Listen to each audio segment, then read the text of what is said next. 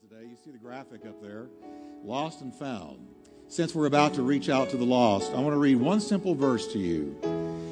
This is Jesus telling us why he came. So let's just read it together. It's just a few words. Read it good and loud. Let's all preach together. For the Son of Man has come to seek and to save that which was lost. That's Jesus telling us in a nutshell why he invaded planet Earth. So let's pray. Father, we thank you for your word today. I pray that the fire of evangelism will be lit in this church like never before.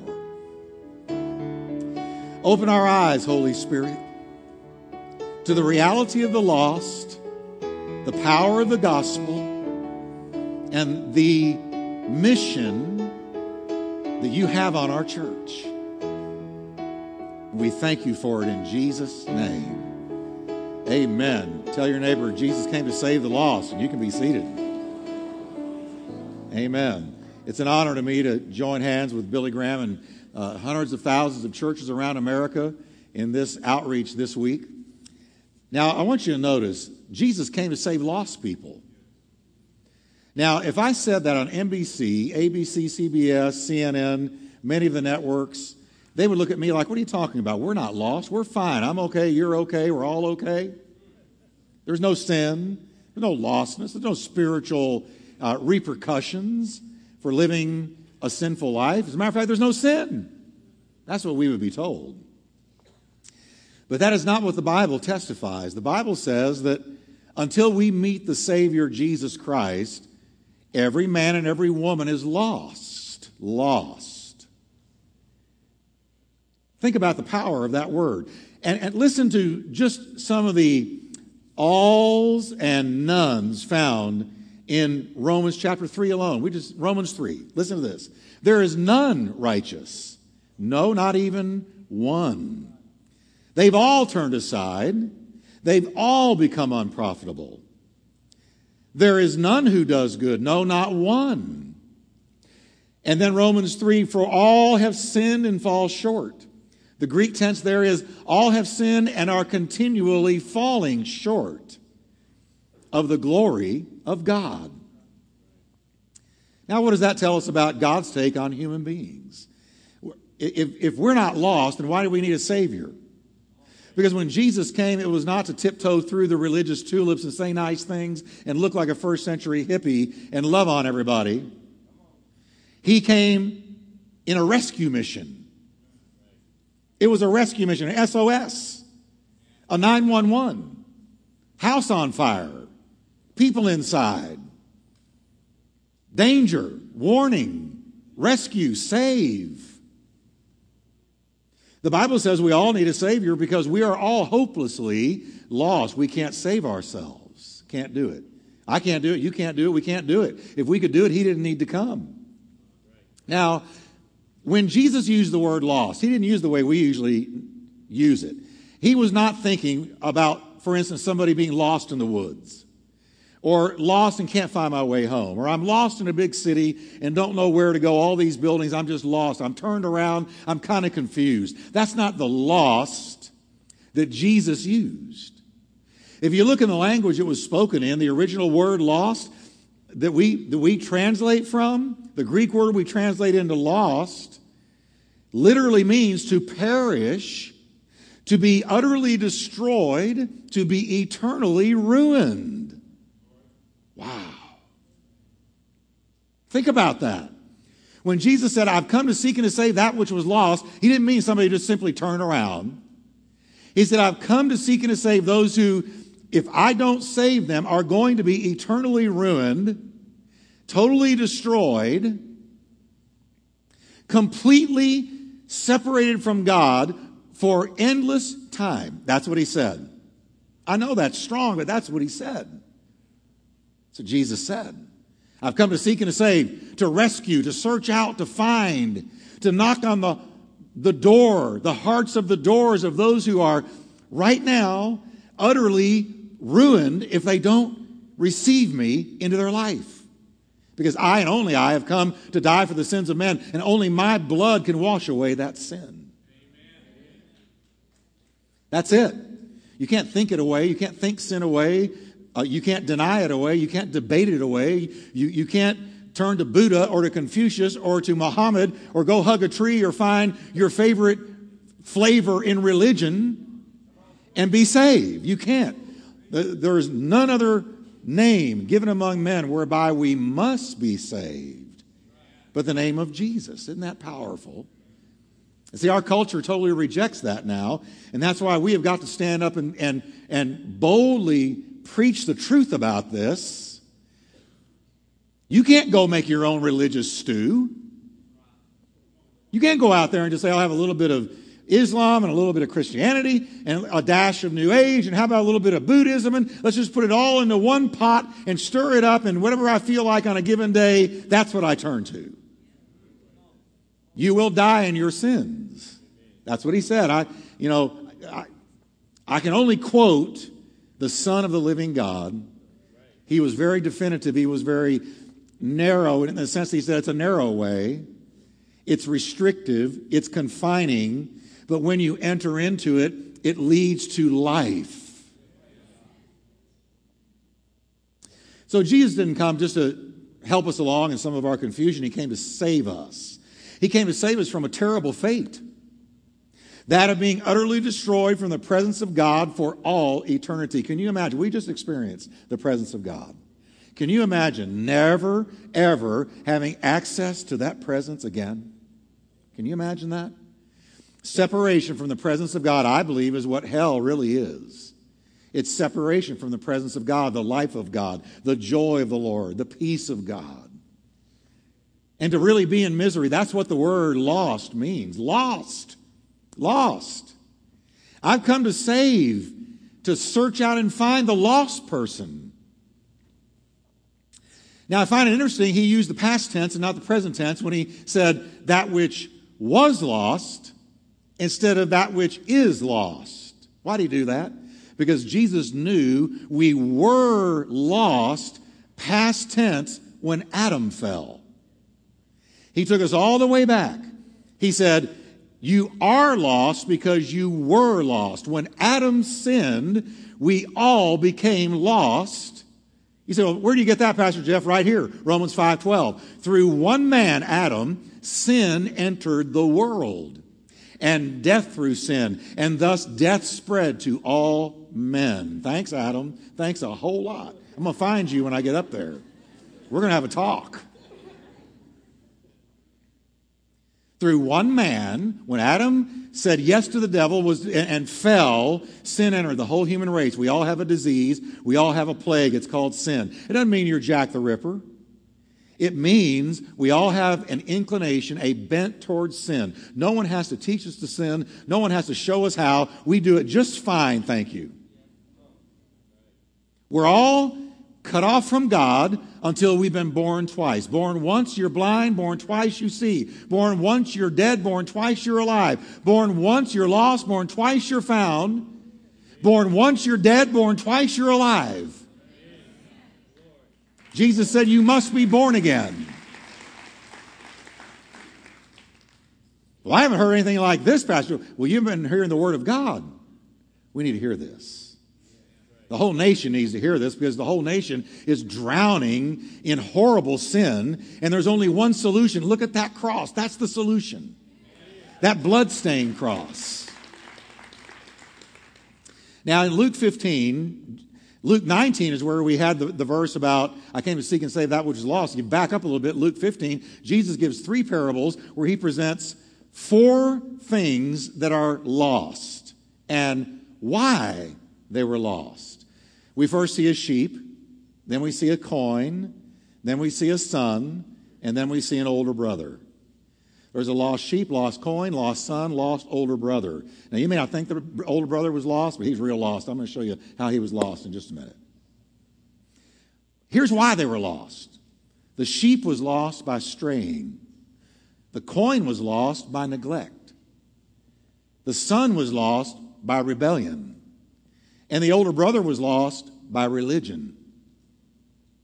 So sheep strayed, the coin was lost by neglect, the son by rebellion, and the older brother by the deception of religion. Now, let me just take each of those and just share with you a little bit about each one, because each one points to something that plays a part in people losing their soul. So here's the first one. The sheep are lost by straying. Now, you know this parable. We know Jesus as the good shepherd, the great shepherd. But the parable, he said, there was a man that had 100 sheep, a shepherd that had 100 sheep, and he woke up one day and realized that one of them was gone.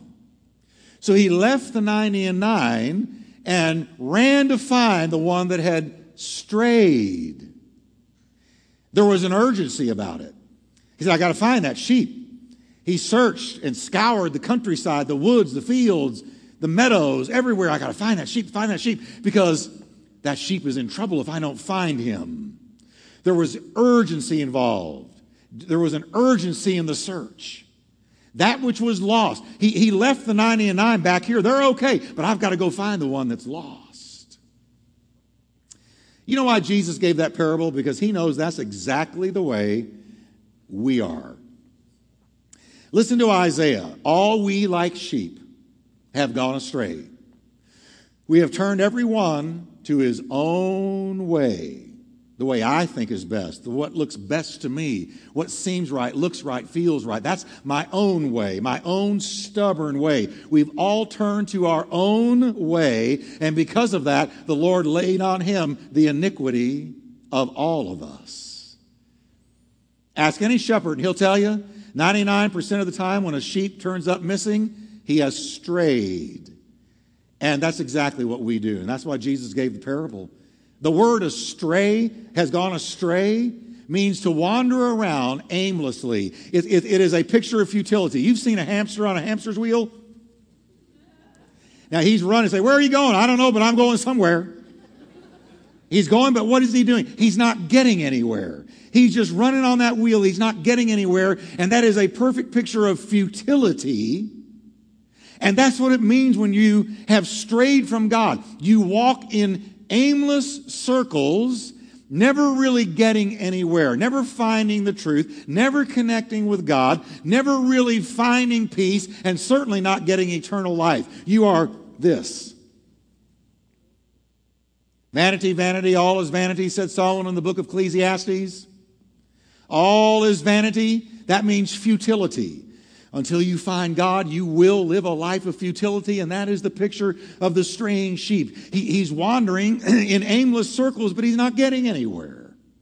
He's lost. Now, here's why there was an urgency to find him.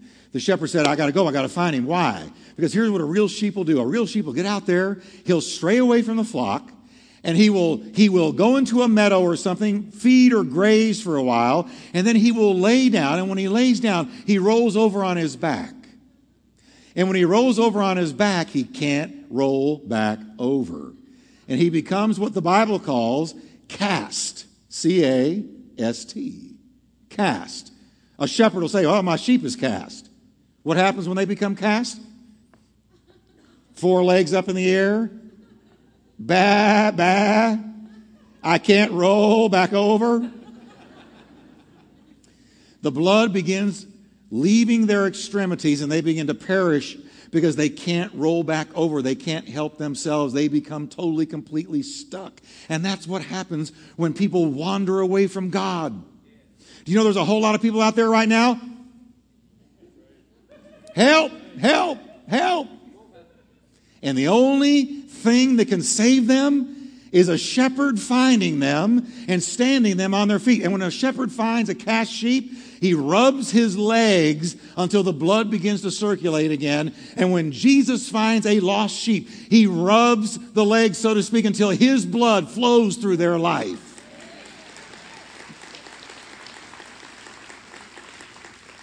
Cast sheep, straying sheep. Jesus died and rose again from the dead so that he could save that which was lost by straying. But then there's another way to also be lost, and that's by neglect. Now here we have a woman who's wearing a 10-coin necklace. The coins on the necklace are drachmas. They are, I believe, silver coins, very valuable. And it was very common for women back in those days to wear this 10-coin necklace. And what happened was this woman is cleaning her house, going about her life, And she is not aware that one of the fasteners that is holding one of the coins in place has become loose. And it gets looser and looser and looser as time goes by. And one day when she doesn't even know it, she's not even aware it has fallen off, the coin drops, rolls off somewhere, and she happens to look down later and realize that there is an empty place where there used to be a coin. And she says, oh no. And again, there's urgency. She says, I got to find that coin. So she grabs a lantern and grabs a broom and goes all through the house, sweeping under the furniture, sweeping under the bed, sweeping, looking, shining the light, trying to find the coin. And in both instances of the sheep and the coin, Jesus said, there was great rejoicing when they were found. And then he said, so it is in heaven when one sinner repents, there is great rejoicing amongst the angels of God. Great rejoicing over just one sinner. She lost the coin by neglect. Jesus is saying we lose our souls by neglect. There are people right now out there focusing on everything in the world except their soul, which is the coin and is the sheep. In America, we are all messed up in the way we're thinking anymore. Our focus, we major on minors and minor on majors. We focus on things that don't really matter. Who cares what's going on with the Kardashians?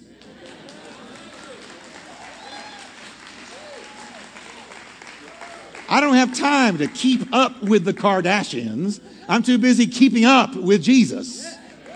That's free. But there's people going to deep depression when one of these people divorces. Who cares? There's a lost coin and there's a lost sheep. The soul of men. We invest all of our energy into homes, cars, material acquisitions, getting that six-pack abs. Some of you are working on your 12-pack, and you're doing real good. Health food, sports teams, 401ks, and all these things perish with time. They don't matter. When your moment comes, they don't matter. Jesus once asked this question. He said, what shall it profit a man if he gains the whole world and loses the coin, the sheep, the soul? What will it profit the man? So you can become a multi-billionaire, become famous, infamous, own the world. You can have everything, be a king, be a president, but one day you will die. And you can't take anything you have acquired with you. Bill Gates won't take one computer with him.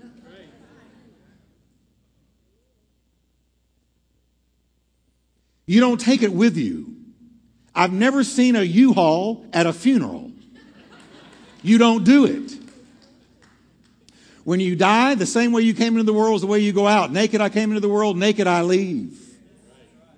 You don't take any of it with you. Jesus talked about a rich man that had the mentality of a good American today. He said this rich man lived to acquire money and things and stuff and materialism. He did this very thing. He gathered up riches for himself all of his life, became very wealthy. He was a very wealthy man. He fattened his 401k until he said to himself, okay, I can kick back now, go live on the golf course, and I'm going to have a great old time and live life to the fullest. And right when he was retiring, God said this to him, you fool.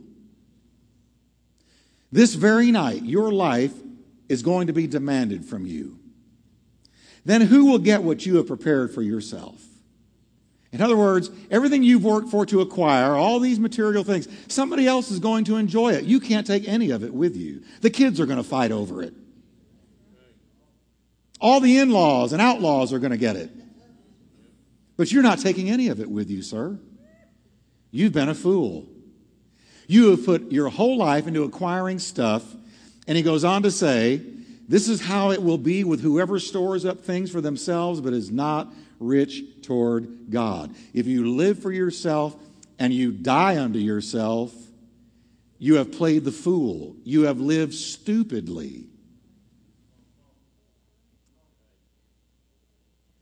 Because tonight, your soul could be required of you. How many people got the gold watch and said goodbye and had the goodbye party at work, and within a couple of months were gone? What is your life? James said, it's a vapor that appears for a little time and then passes away. It's like a morning fog. A morning fog can be so thick you can't see your hand in front of your face, but the sun burns it off in an hour or two and it's gone. That is your life. It is a dash. It is a blink. It is a camera flash, sandwiched between two eternities. The important thing is, did you send it ahead of you? You can't take anything with you, but you can send riches ahead of you. Jesus said, no, don't lay up for yourselves treasures on earth where moth and rust corrupt and where thieves break through and steal, but store up for yourselves treasures in heaven where moth and rust don't corrupt and where a thief can't break through and steal and the IRS can't get it. I added that.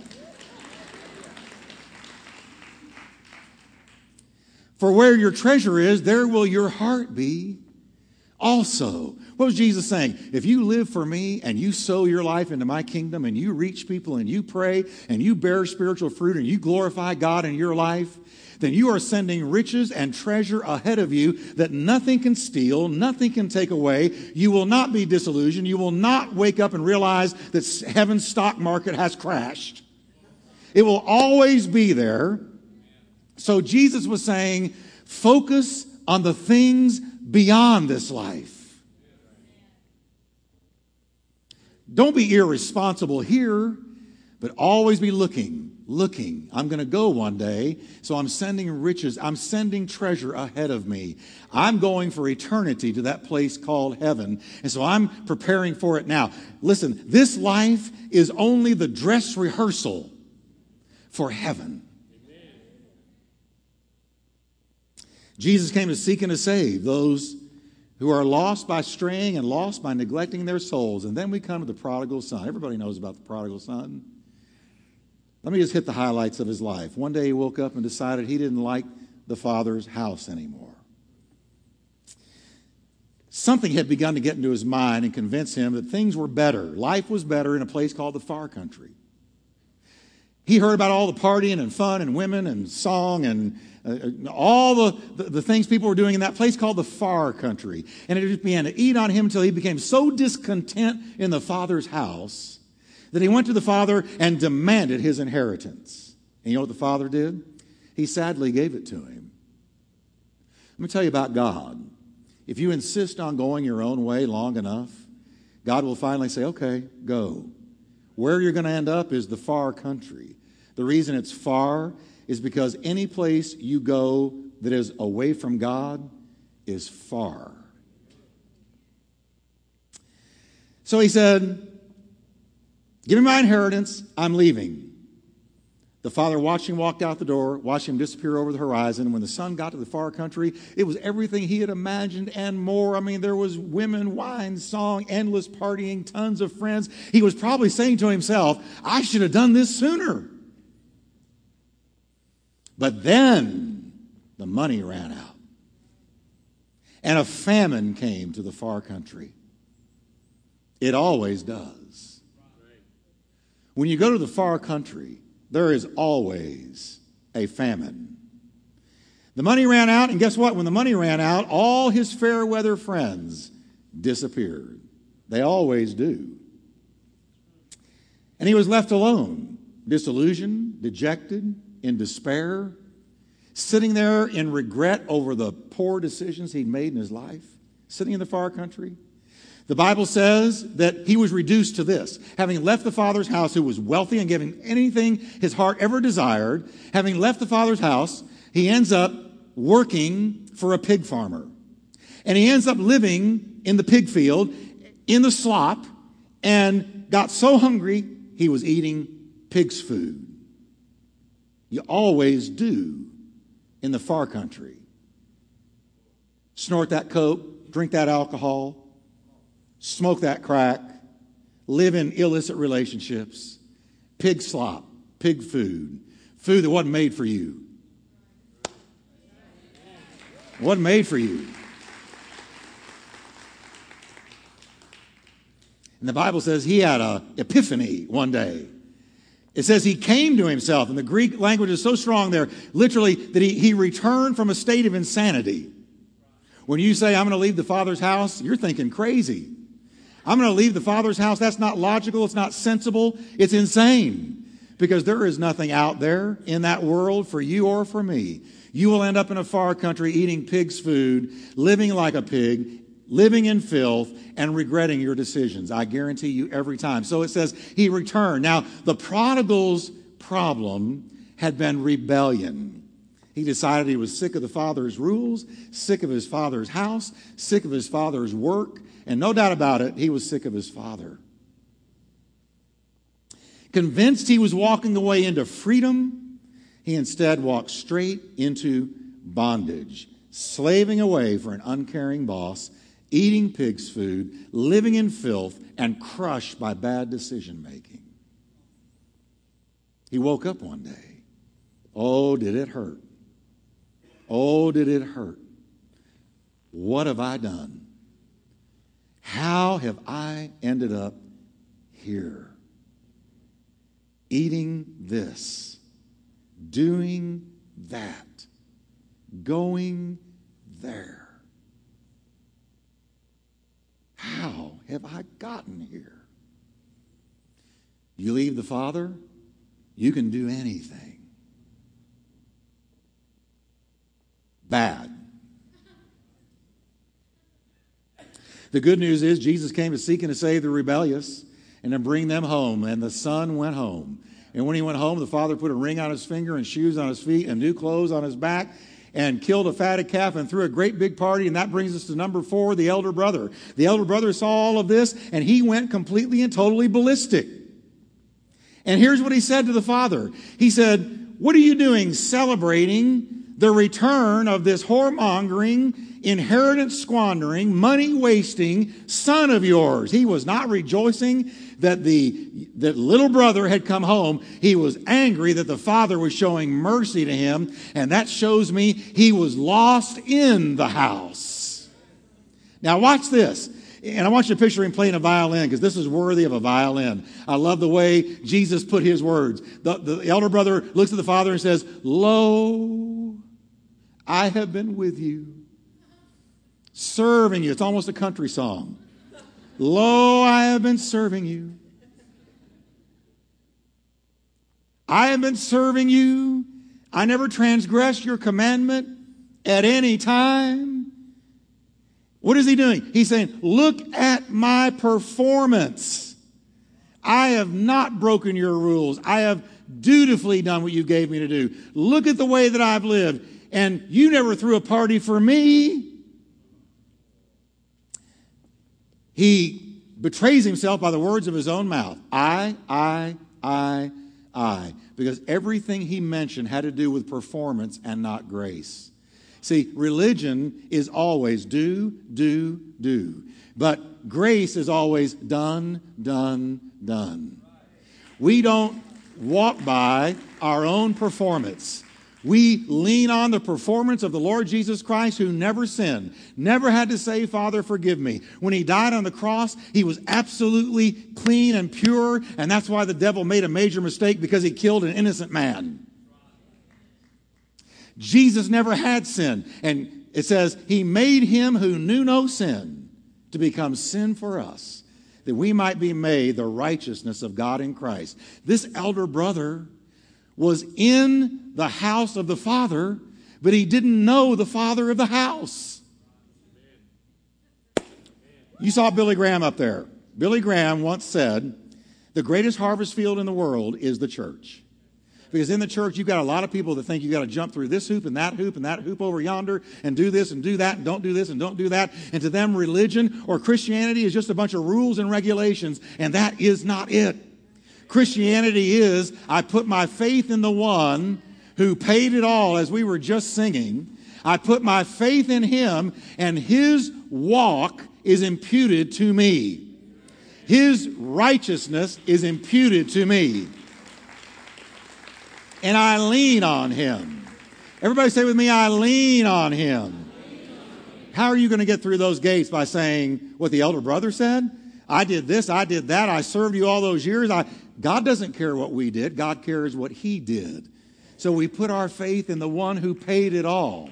I owed a debt I could not pay. He paid a debt he did not owe. I needed somebody to wash my sins away. And he did it.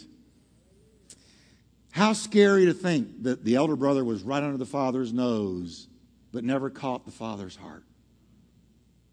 The father was showing grace. The elder brother wanted religion. Religion totally blinded the elder brother to the reality of grace, so that he lived each and every day trying to please the Father by his own good works, and that's religion. Religion will kill you. Religion will give you a nervous breakdown, but not grace. Jesus came to seek and to save those who are lost by straying, lost by neglect, lost by rebellion, and lost by religion. And these types are going to be in 50 to 60 of our homes this week. And we're going to reach out to them. And we're going to believe God to see. Let me tell you something that I really believe. People are going to get saved. They're going to shock you and shock themselves. God's in the saving business. Aren't you glad somebody came to you and said, let me tell you about Jesus? You wouldn't be here today if somebody hadn't come to you and said, let me tell you about Jesus. Well, now we're going to do it. And we're going to believe God to touch them and save them, because if they don't get saved, they're lost. Can we stand together?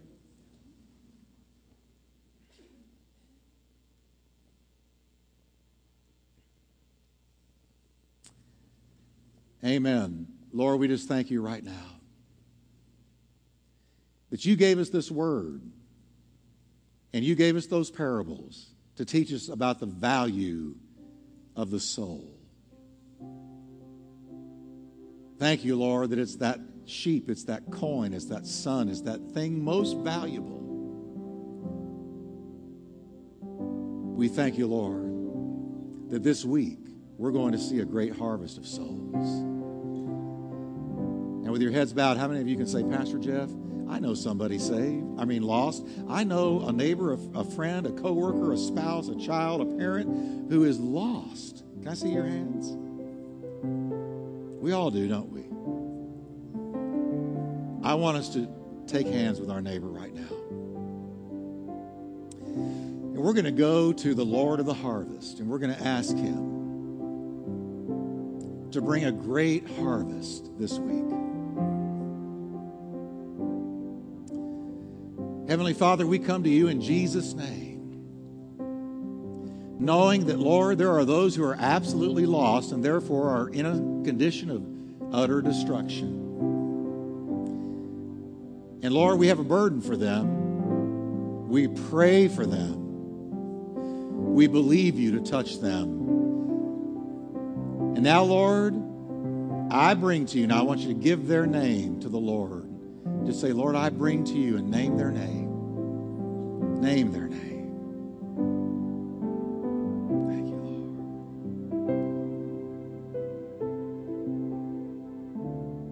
Lord. You may be the only one that ever names their name.